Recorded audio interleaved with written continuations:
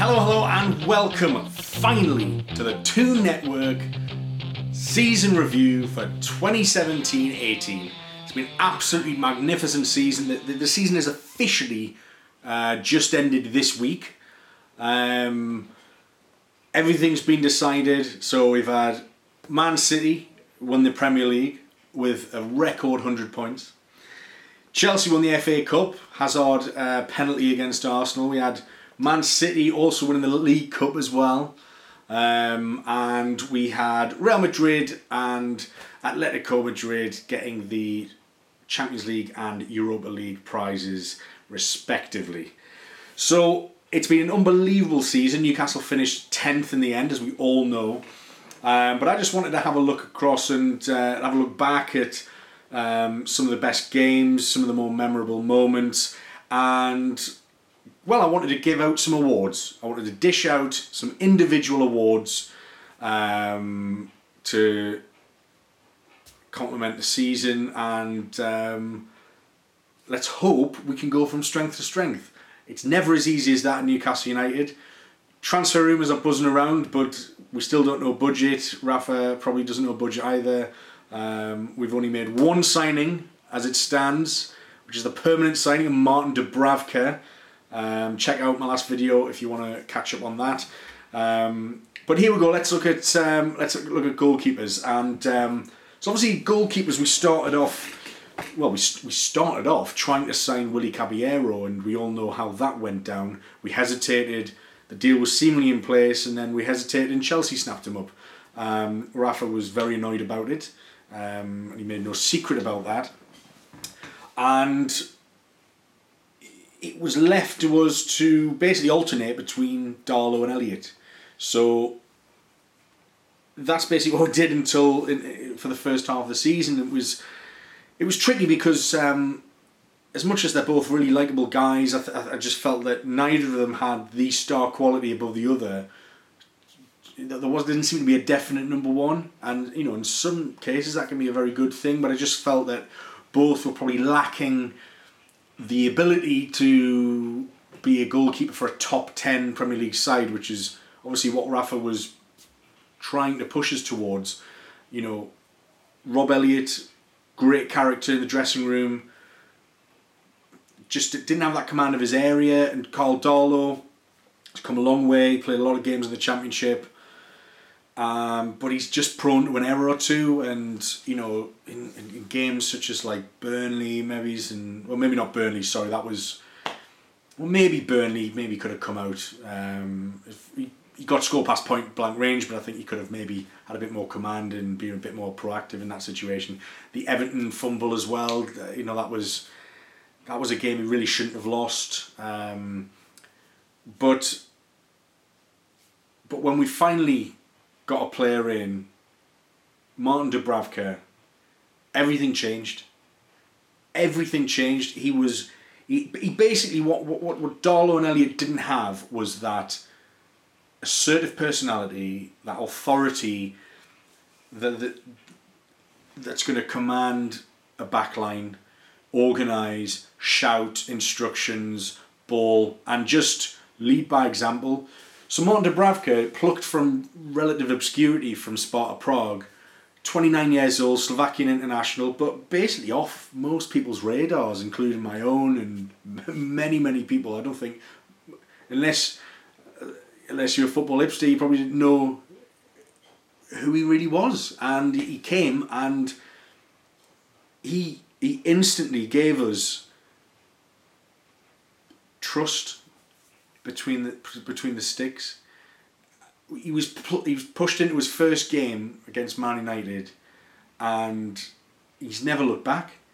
He was absolutely superb, and I think what he's been able to do is he's given like Lascelles and Lejeune in front of him the confidence, and that back three is so important.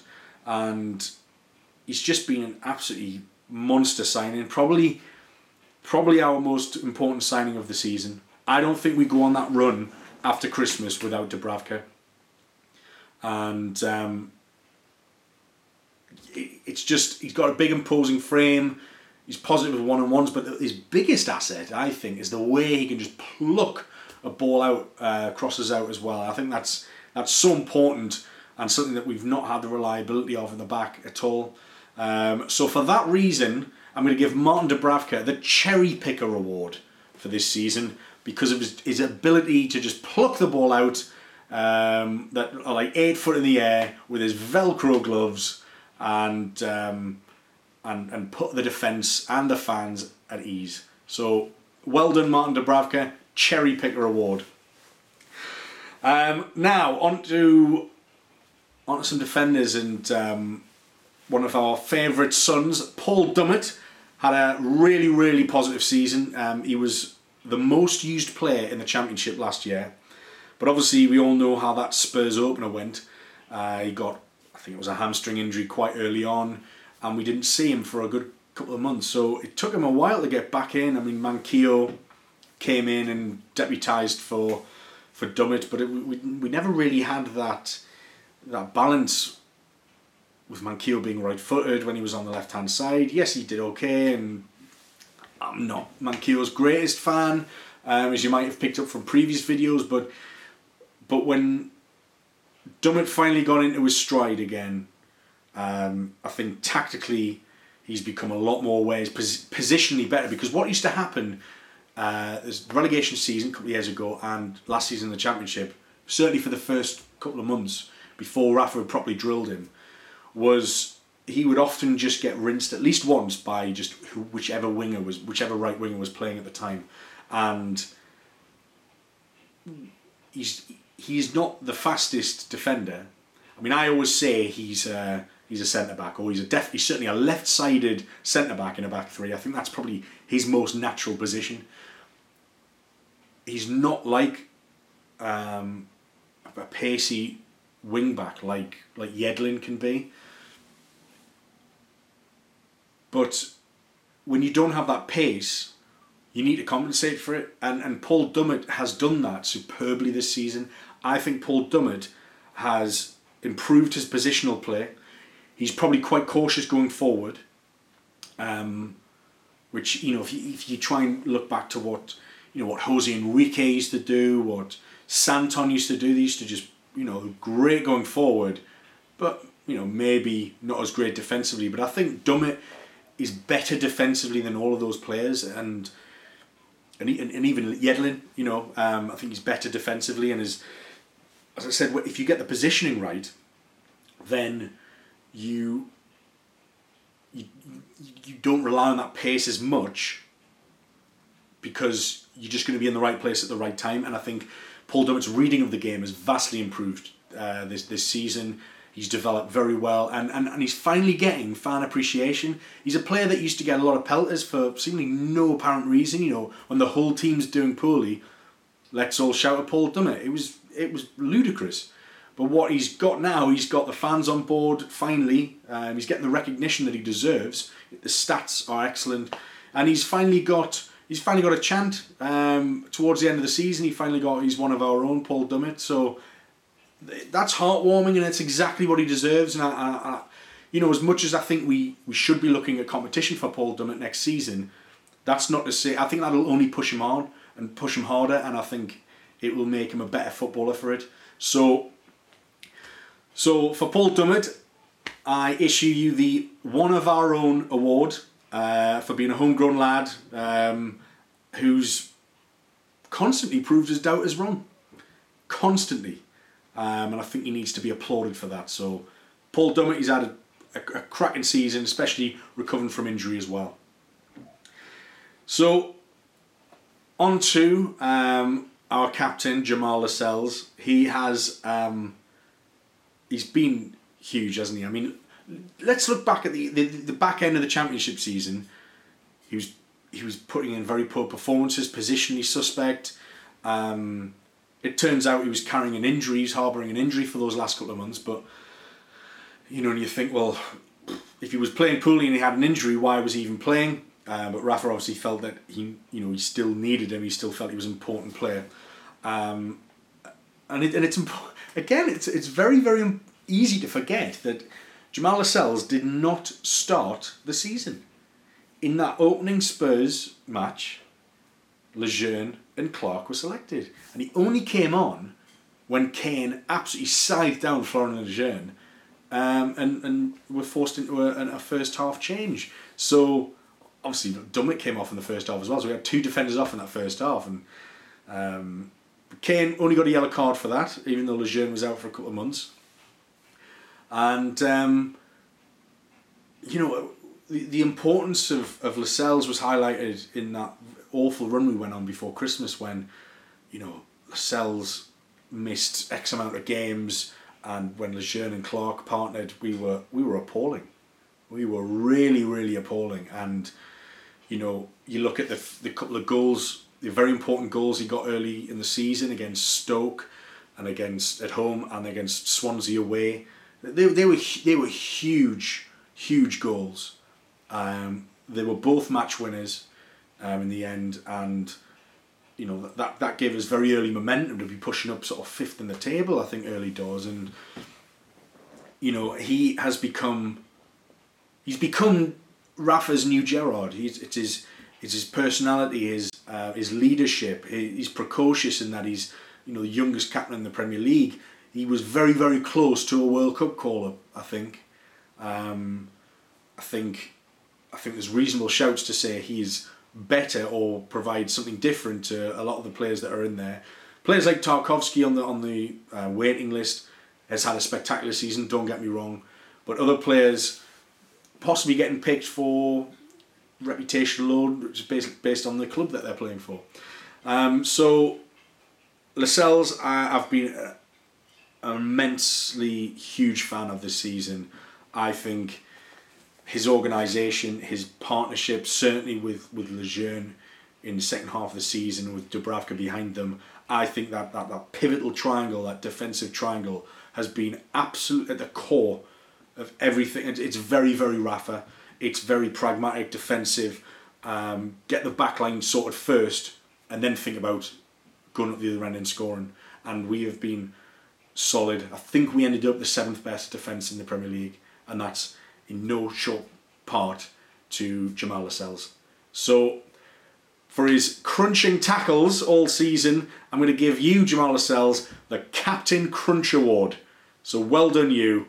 Fantastic performance. And on to your defensive partner, Florian Lejeune. So he came in for a £9 million release clause from Eibar in Spain. And,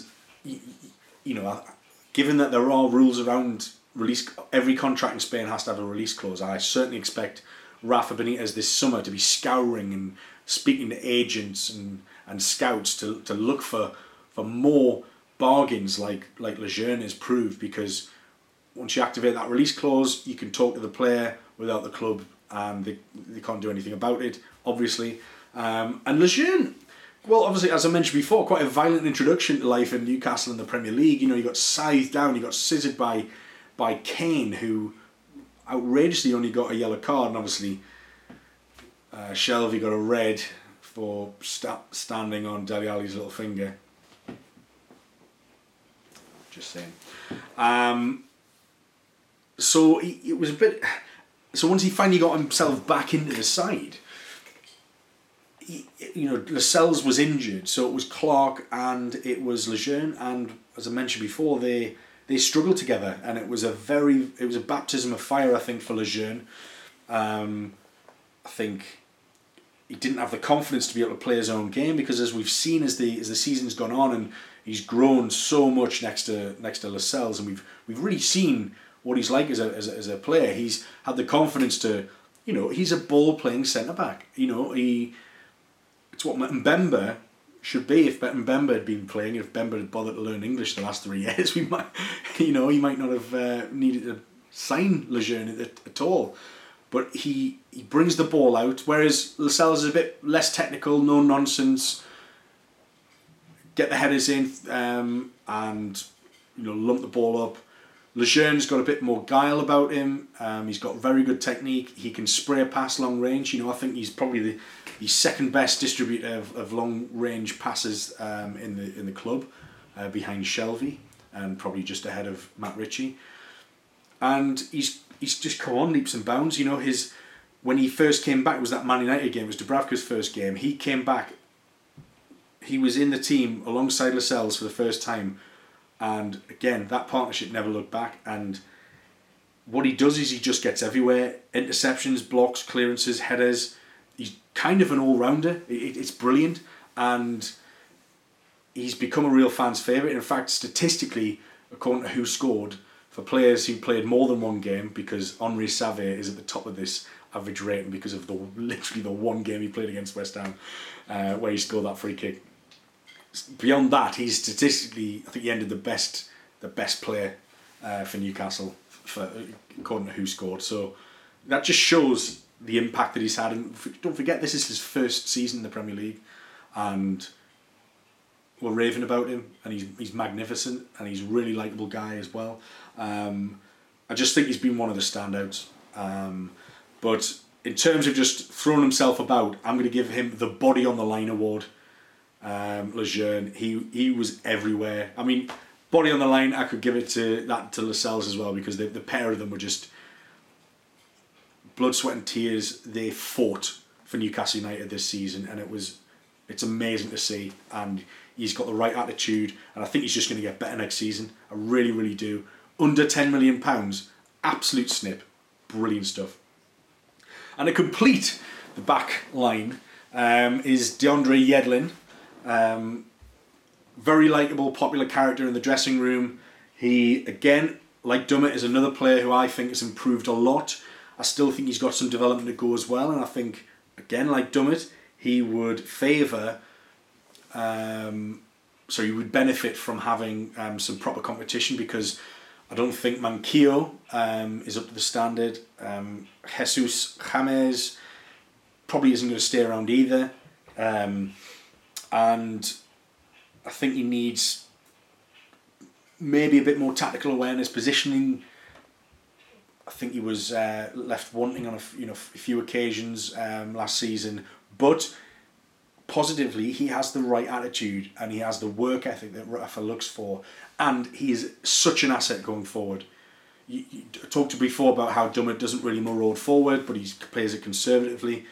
But when the partnership that Matt Ritchie and Yedlin have on that right side is such an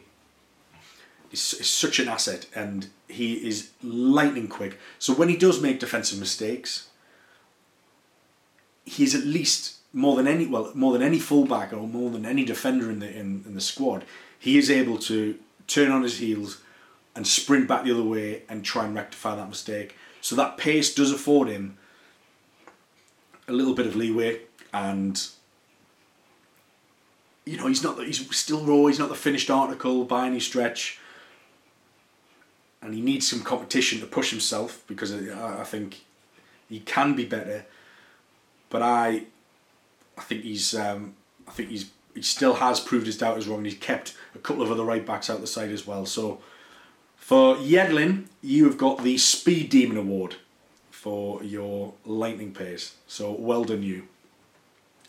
On to the midfield, as I was just mentioning, Matt Ritchie.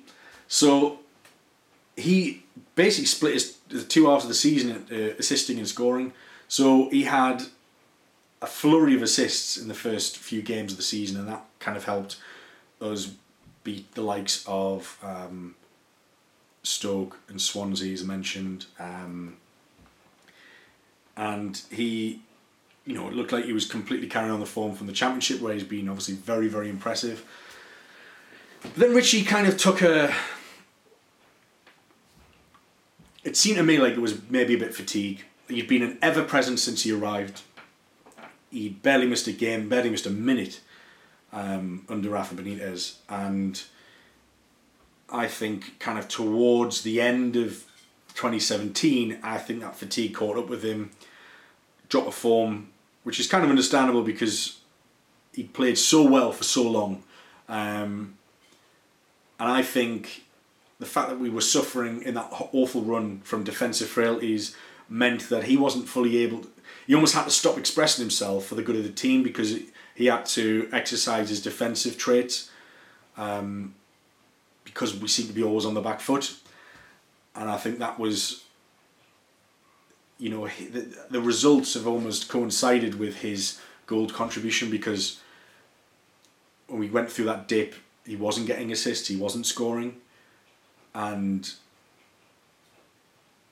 when our defence started to shore up,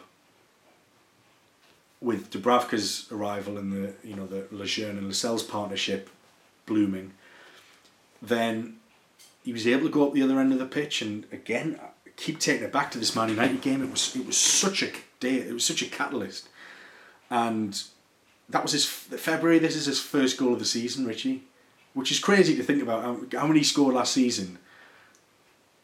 He did he's hit the woodwork a few times this season as well. Don't forget, but Man United goal when he is going to score his first goal. How important! Match winner against basically a team who finished second in the league. That's massive. That result was unexpected. That performance, the team performance, was unexpected. But Matt Ritchie's goal was crucial. So he scored then. And obviously he scored against Southampton, a long ranger, as well, to make it 3-0. And he scored the winner against Arsenal at home. So they're three absolutely crucial games that he made scoring contributions to.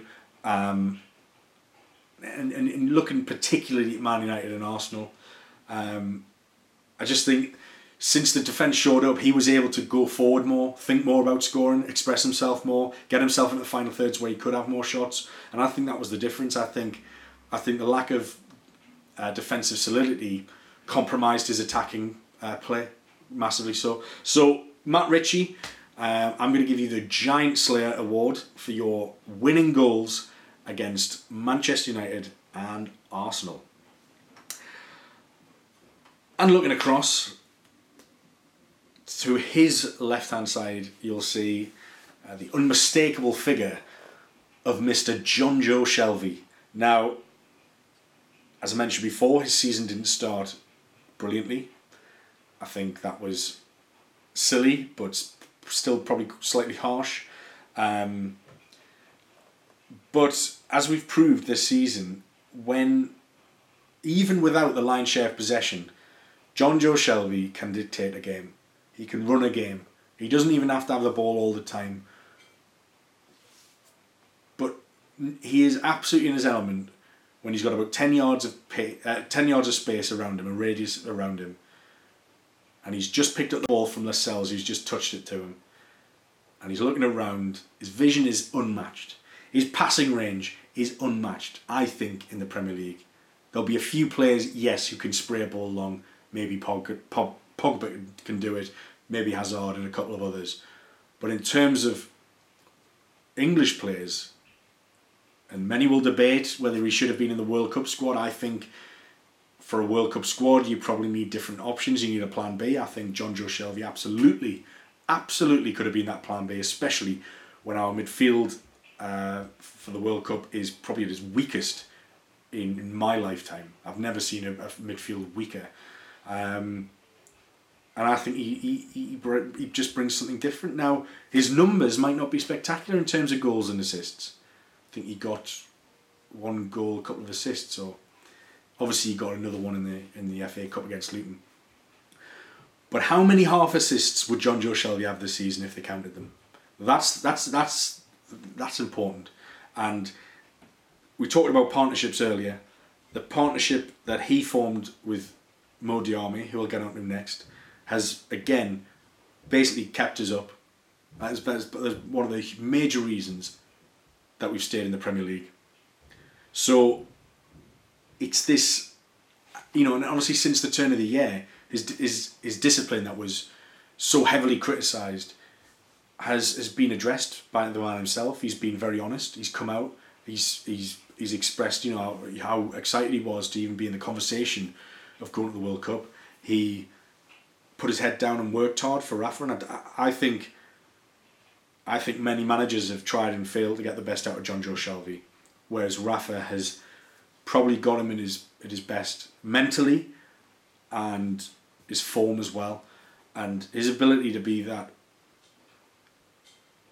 that pivot, that everything comes through him, allows us to be able to counter-attack on the break. When you've got quick wingers like we do and fast forwards like we do, Jonjo Shelvey doesn't have to be as mobile. It's a bit like Beckham. He never used to beat a man Beckham because he never had to. He just crossed from deep or passed from deep. He didn't have to be mobile, and Jonjo Shelvey's got that, and that's why I'm going to give Jonjo Shelvey the quarterback award, because everything came through him. He was a crucial part of every attack we had, even if he wasn't, assisting or scoring. He would have been part of that move somewhere down the line. Vastly important. Without going to the World Cup, it means he's got a full summer of fitness training with Newcastle, and he's going to come out and it's going to be a better situation for us, because we need him to carry on the form that he's had. He's been absolutely tremendous.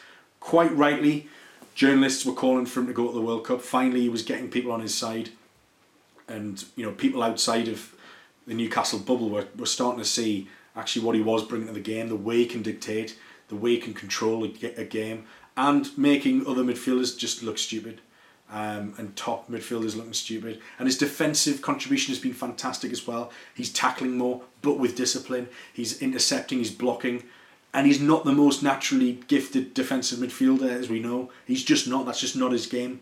But he put the effort in, and that's why we're going to continue to love him, and that's why he's going to be able to continue to be so valuable to our side. So he gets the quarterback award, and next to him, Mr. Mo Diarmi, the most improved player of the season. So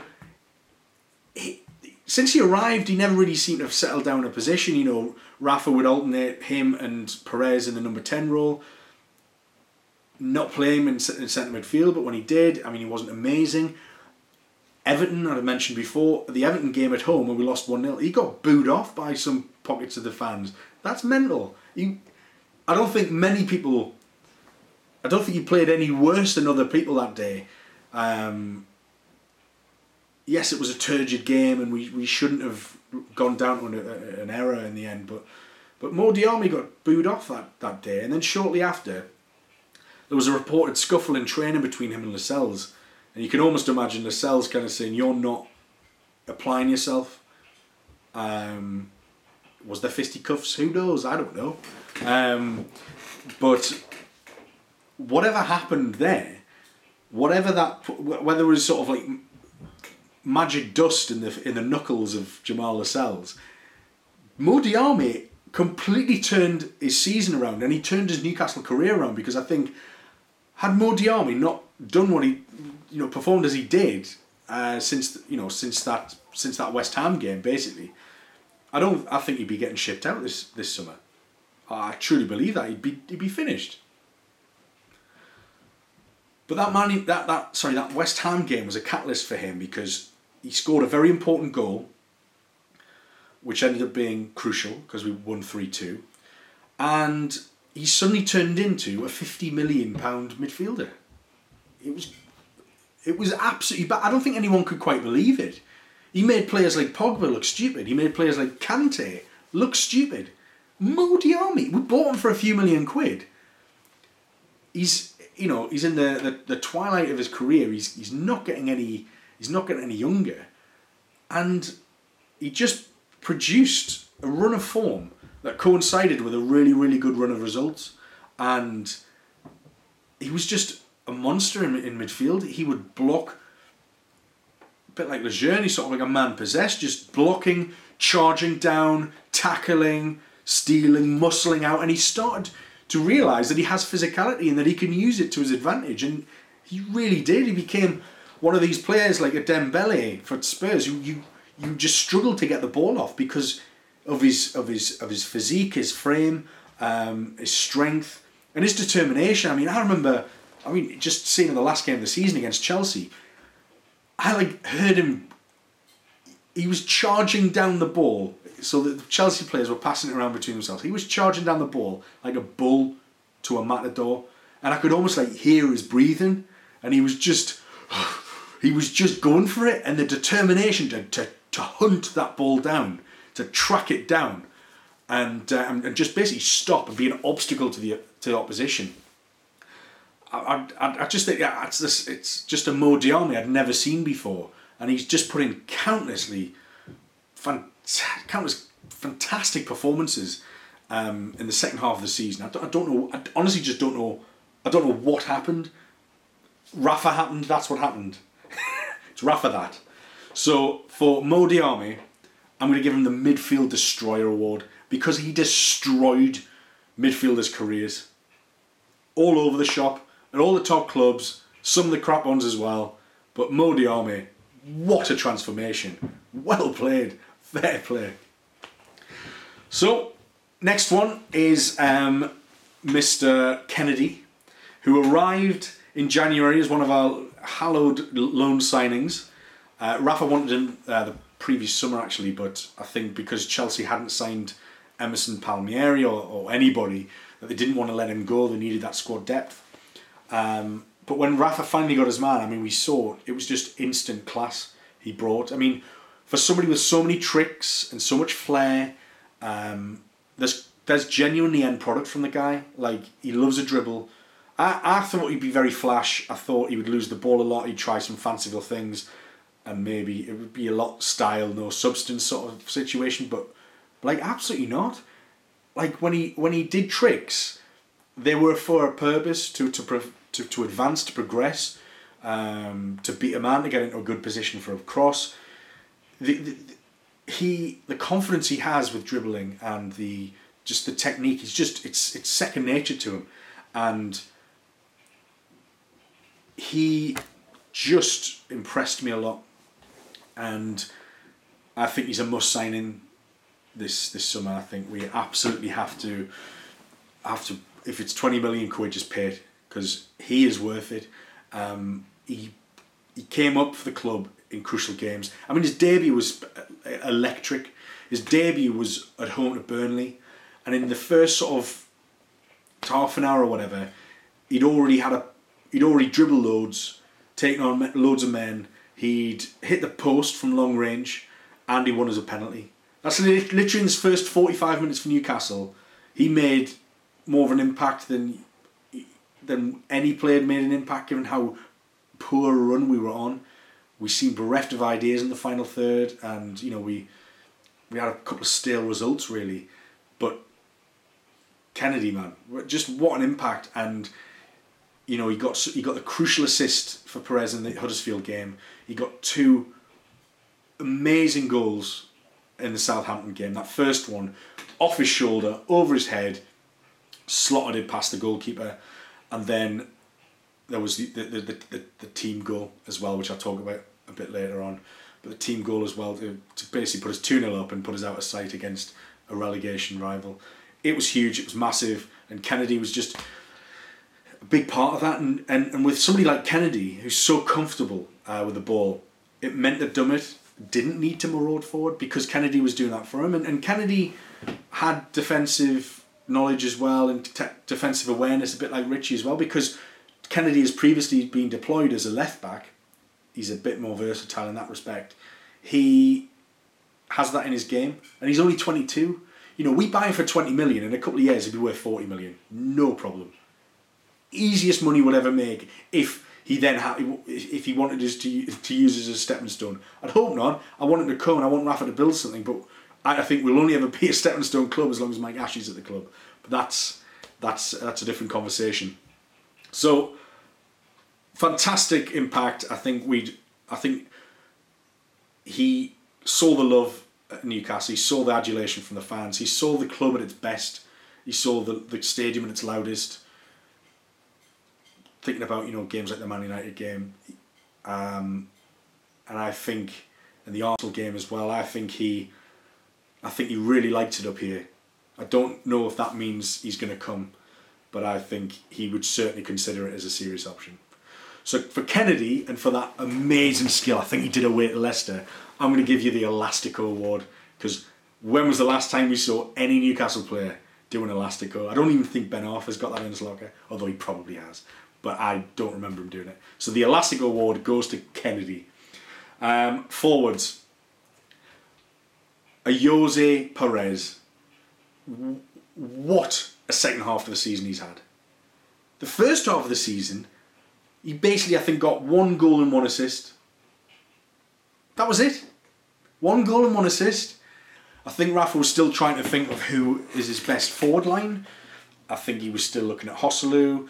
Still looking at Dwight Gale. I think his turning point was away to Stoke. Televised game where he basically played, I think, Atsu in the number 10 role, in a free role, and he played Perez up front on his own. And Perez scored the winner, if you remember, that day. I think it was a Jacob Murphy cross. And he never looked back from there. So he basically went on in the second half. This is 2018. I think this was the Stoke game on New Year's Day. He got 7 goals and 4 assists. So 8 and 5 for the season, but 7 and 4 of them came since the turn of the year. That's the impact he's had. He scored crucial goals against Leicester. If you think about that amazing lob, he scored against Arsenal at the near post. He got the winner against Huddersfield. That was just an absolutely massive game. We talked about him getting the winner at Stoke as well, and he scored a couple against Chelsea in the last game of the season as well. So he's a top goal scorer award. So he's top goal scorer. He's joint top assist maker as well, and we're starting to see a Jose Perez at his best. He's always had very up and down seasons where he goes through short bursts of form, but I think with just more time with Rafa Benitez, and Rafa Benitez finally settling on his best 11, Perez benefited from that settled formation and the partnership he had with Gale. He liked to be a high presser. Rafa wanted basically to defend from the front, which you don't get with immobile strikers like Joselu, for example. That's why Gale and Perez just caused so many problems for defenders. Always running in behind, or when the opposition were in possession of the ball, trying to play out the defence, he'd be down their throats, very like Diarmi. He'd just be in their face, forcing errors, forcing them to play it faster than they wanted to, and not giving them time to think. So I think Perez's all-round forward play this season has been superb, because last season even, and the start of this season, when Rafa's trying to alternate between number 10, he didn't know if it was Diarmi, he didn't know if it was Perez. He genuinely didn't perform very well, but he has been absolutely magnificent the turn of the year. He's been superb. Tangible evidence for his performances in goals and assists, positive contribution, and in fact, he contributed to exactly a third of our goals in the Premier League. 13 goals, and we scored 39 in the Premier League. So that's how important he was to us. 33% of all our goals came through a Jose Perez. Magnificent stat, magnificent player, and I only expect him to improve next season. And imagine what he could be like with some much better striking options as well. I think he's really established himself as a must pick. So for Perez, I give him the Goal Contribution Award simply because he's just been so important and so valuable in that final third. And the last of this starting 11 awards is Mr. Dwight Gale. So he sort of struggled to hit the dizzy heights of the championship season. I know injury hampered him in the second half of the championship season. Possibly could have easily breached 30 goals had he not got injured. But where he's lacked in actual goals, he, like Perez, has been part of a bigger machine and been an important part of that. Their high pressing, his movement and anticipation has been really important as well. And he's netted against some really big, a bit like Richie, he's netted against some really big sides this season. So obviously he scored against Chelsea, home and away I think. He scored at Old Trafford. And he scored... Yeah, he got his brace against Bournemouth as well, which was strangely one of our best performances this season, but was it not for the capitulation at the end and the last minute equaliser by Gosling. But Dwight Gale has been, I think his confidence has been rocked a little bit this season. I think we need to replace him ultimately, or certainly bring in some first class competition for him, because we need better quality throughout the squad to push all of our players on. And I think Gale needs to be contributing more for the games he plays. He needs to be contributing more in front of goal, which he hasn't had, and it hasn't quite worked out as he would have liked, as we would have liked. Maybe Rafa will see a way that can work better next season. Maybe there's talk he still might be sold. I think wherever he goes, he's got great attitude and he'll do well for them. And if he certainly drops down to the Championship, he will score hatfuls of goals down there, because he was certainly made for that league. And as much as I'm not saying he's not a Premier League player, I just think that we need someone who doesn't suffer from those confidence issues in front of goal. We need someone who just backs themselves to bang a shot in, make the goalkeeper work, and hopefully, more often than not, hit the back of the net. But I know Rafa likes his work ethic, and he's been an important part of a team that ultimately has been bigger than the sum of its parts. It's a modestly talented team, but he's been a part of that, and without him, we certainly wouldn't have ended up where we are. So for Dwight Gale, I give the Fox in the Box award for his pace, his movement, and that anticipation that really should have been rewarded with a few more goals. So I expect him to crack on next season, whether he be at Newcastle or elsewhere. And just to chat through a couple of the other players that we had. So Joselu, limited player, but worked hard and did what he needed to do for the team.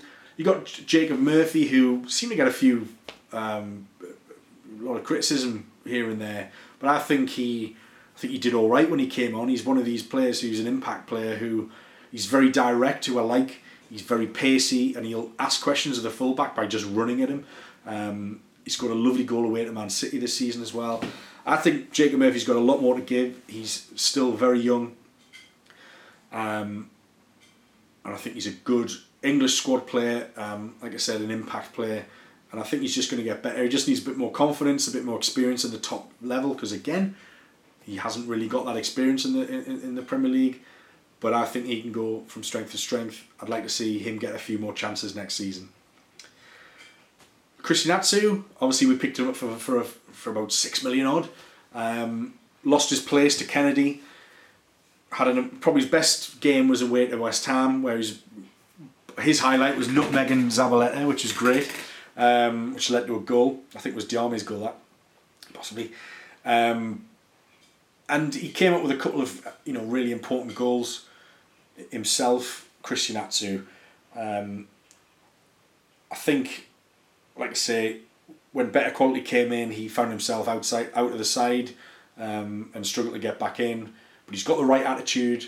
I think he's a good squad player to have around.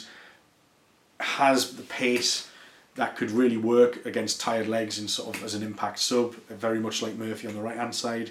And yeah, decent little squad player, and probably quite nice to have around the dressing room. You got Marino, who's came with lots of fanfare, seemingly quite cheap as well, and he sort of disappeared after that winner at Crystal Palace, didn't he? He had a really good game against Liverpool with Shelvey in the middle. He is the closest we've got with Shelvey, I think, to somebody with vision and that guile and a sort of looking to make things happen in a sort of deep line playmaking respect. But there was talk about him being injured, struggling with a back injury. There's talk about him going to Bilbao. Now, the Bilbao link, it's something that I think will happen at some point. But I'd like to think it wouldn't be this summer. I think he has too much to prove at Newcastle. I'd like to think with a full pre-season under his belt, he can start producing, because we saw glimmers of his talent. He definitely has the potential. He's got great vision. He's got very good intelligence on the pitch, and I think he's an asset. He would be an asset to anybody's midfield. And his defensive contribution as well. He's absolutely brilliantly defensively minded, and he, stats are really, really back that up as well.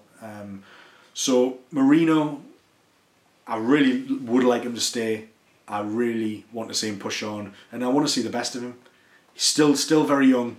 Transitional period. He's coming to a new country, new league, and that can be quite daunting for somebody so young as Marino. So let's not get on his back. Let's pardon the pun with his injury, and let's give him a chance. And hopefully he'll stay around and he'll prove. I mean, noises are that latest noise in the local papers say that he suggests that he does want to hang around and fight for his place, and hopefully he can do that. But I think he suffered a bit from Diarmé and Shelvey's very good partnership, which he just couldn't break up. And why would Rafa break that up when it was so successful?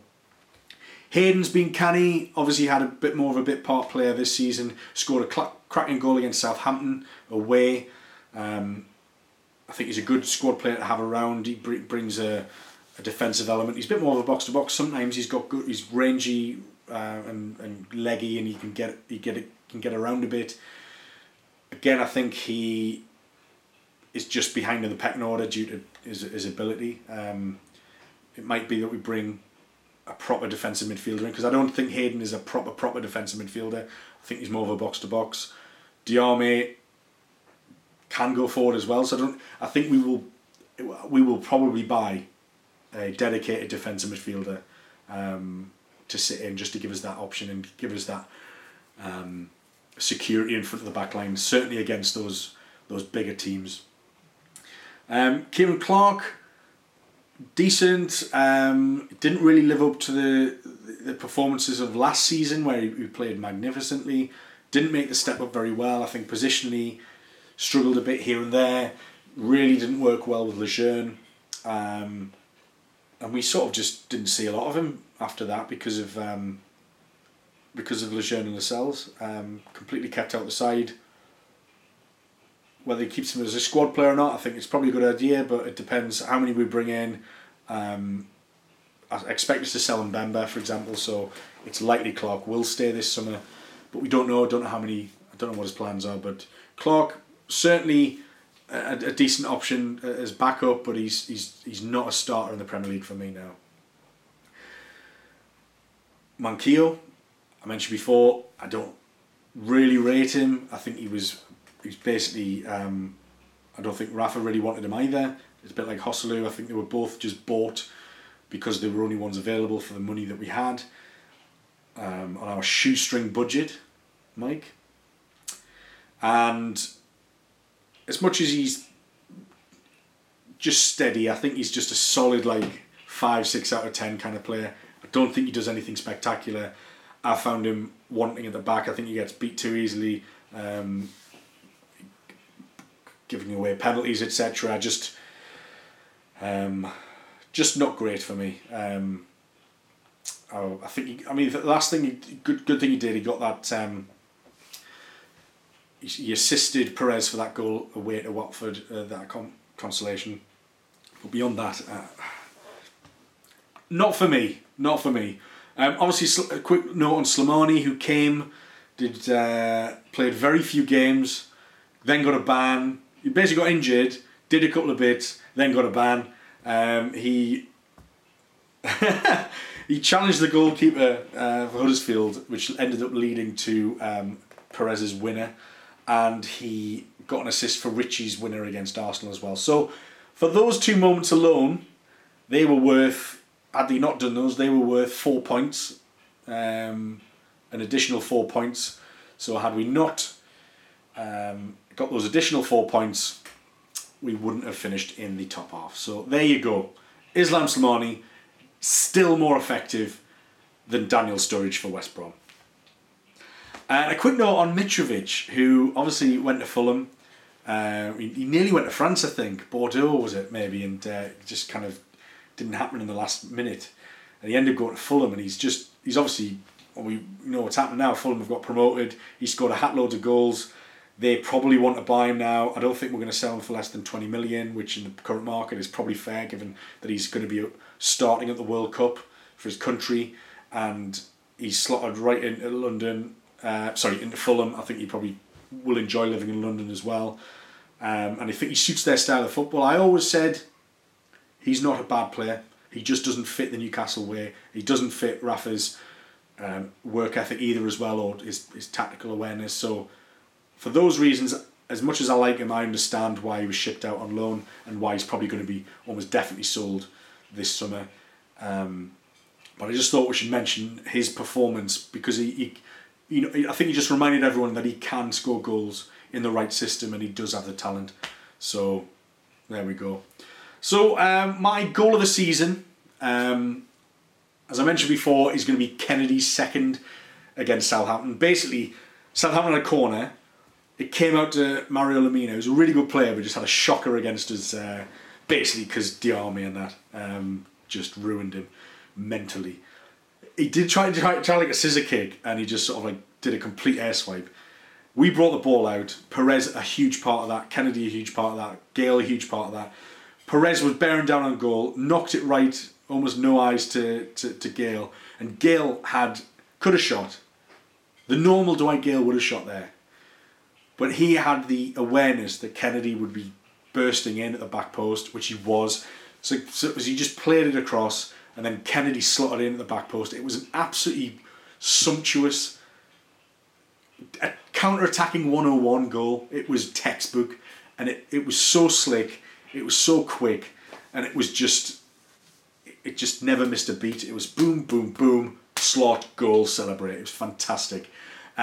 Close second, I think, was Jose's against Leicester, the lob over Schmeichel, which mirrored the chip from Albert over his dad, Peter. So, yeah, that was pretty tasty, and quite an unexpected victory as well, so that was enjoyable. So, my best match overall, as it's been a recurring theme in this video, has been Manchester United at home. It was, the defensive performances were out of this world. The midfield performances were out of this world. We scored a really cute little tidy goal from a set piece with Matt Ritchie, Gale just laying it off for him. Dubravka was amazing. But more, it wasn't just that. It was obviously that the old rivalry with Man United. It always just stays there, doesn't it, from the earlier Premier League years. And it was just the decibels in that stadium that day. It was so loud. And my personal highlight, because I was in the Platinum Club, I was right next to the fancy seats behind the barrier, and I was about 20 feet away from Bobby Charlton, traitor, Bobby Charlton, and when Richie scored that goal, I turned to him and I just gave him a bit of this. It was class, absolutely class, lovely stuff. Really enjoyed that. But that for me was the best, and beyond that, that was a catalyst for our amazing run, for our defensive solidity. It made Dubravka the player he was. It gave him the confidence for a goalkeeper to go through that in his first game in the Premier League and never look back. So important. And I think players like Kennedy would have just seen the club at its best. The support from the fans was electric that day. It was just so loud and raucous. I loved it. It had everything, and it was so important that game. So that was my favourite game. Loudest game, and I've just mentioned, that was also Man United. Best signing, I'm probably going to say Dubravka. I think to have that reliability at the back and not have to worry and look over your shoulder at what the goalkeeper's doing or what he might do. You look at Liverpool, you look at Karius in that Champions League final. Even leading up to that, he might have had a couple of good games, but he still had mistakes in his locker, and I just don't think Dubravka has that. Dubravka's a better goalkeeper than Loris Karius. He just is. He just is. He doesn't make those errors. He's so reliable plucking a ball out, as I said. I just think he's the best signing for us, most important. I think Kennedy's a close second. And because of the impact that he had on our attacking third, which I think had been lacking before January. And then Lejeune, I think, third. But Lejeune, I mean, I could mix those up in any order on any other day of the week. So they've all been fantastic signings. But I think Dubravka was just so important that we finally nailed down a goalkeeper that just works, that got it, and brought exactly what we need in terms of communication and organisation. Biggest injustice of the season, I still think it was that Spurs opener. I think the Kane tackle, I think that the decision to send Jonjo Shelvey off, I think was immensely harsh. And, you know, had we not got those 2 injuries as well in the first half, you know, we were 0-0 up until Shelvey got sent off, and then they ended up winning 2-0. That still annoys me. Maybe Brighton away. I think we got a couple of kicks to the face which weren't addressed. Harry Maguire pushing Gale in the face, and he didn't get a red card for that. Yeah, a few injustices. And talking about injustices, we usually don't get penalties, but I'm going to say the biggest ironic cheer of the season came when we finally won a penalty when Kennedy got brought down again at home to Burnley. Obviously, only for Joselu to end up missing the penalty that we've been waiting for so long. So yeah, that wasn't great, but you can probably see the funny side of it now. Worst performances, I'd probably say Watford at home. We just got spanked 3-0. It was awful. And usually when we lost, you could always pick out, we had a good first half, or we were much better in the second half, but we just didn't get around to, we just couldn't put the ball in the net. Or like against Watford at home, we were just terrible from start to finish. It was appalling. So yeah, that's going to be mine. Quickly, best away performance, as I mentioned, West Ham. I think that was, in a similar way, also a catalyst. It was an unexpected win in London. There used to be a London hoodoo, didn't it, where we used to rarely get a win in London. And I think even the same now, you very rarely pick them up, but that game showed so much character for us. It was the turning point for Diarmi, and just a crucial win. We saw Savé's amazing one-game cameo that puts him at the top of all the player ratings. It was fantastic, and by all accounts, from people I know who were there, it was just an amazing away end as well. So fantastic. And the best home performance, not even going to say Man United, not even going to say Arsenal, I think it was Chelsea last game of the season. Honestly, think we absolutely dicked them. We were fantastic. We played Chelsea off the park, last year's Premier League winners. So that was the last year's Championship winners playing last year's Premier League winners off the park. They were awful. We were brilliant, and that was an amazing day as well. That's probably a close second to best game of the season, because it obviously meant that we definitely finished in 10th. But yeah. Anyway, I'm going to end it there. It's been about an hour now, so thank you so much for all your support, all your views, all your comments over the course of last season. I've absolutely loved it. There'll be more videos throughout the summer. I'll do a few match reports for the England games as well. There might only be 3 if we don't get out of the group. If you haven't already, please subscribe. Get the notifications up when the new videos come as well, so you can be first to see those. I'm on iTunes and SoundCloud. Forget what I'm saying now. Obviously on Facebook and Twitter. Please check us out there. On Twitter, we're at The Two Network. There'll be loads more to come. I've really enjoyed your support. Sorry the season review's been so late. You might not be interested anymore, but it's there when you get really bored during the summer when there's no football, or you're waiting for the World Cup to start, or it's the World Cup's finished and you've got a couple of weeks left to wait and you want to get back into the swing of things with all things Newcastle United. Every time we sign a player, I'll put a video out as well and give you some reaction to that as well. Anyway, I've been Adam of The Two Network. This has been the Two Network season review for 2017-18 for Newcastle United, and I'll see you soon. Cheers everyone. Bye.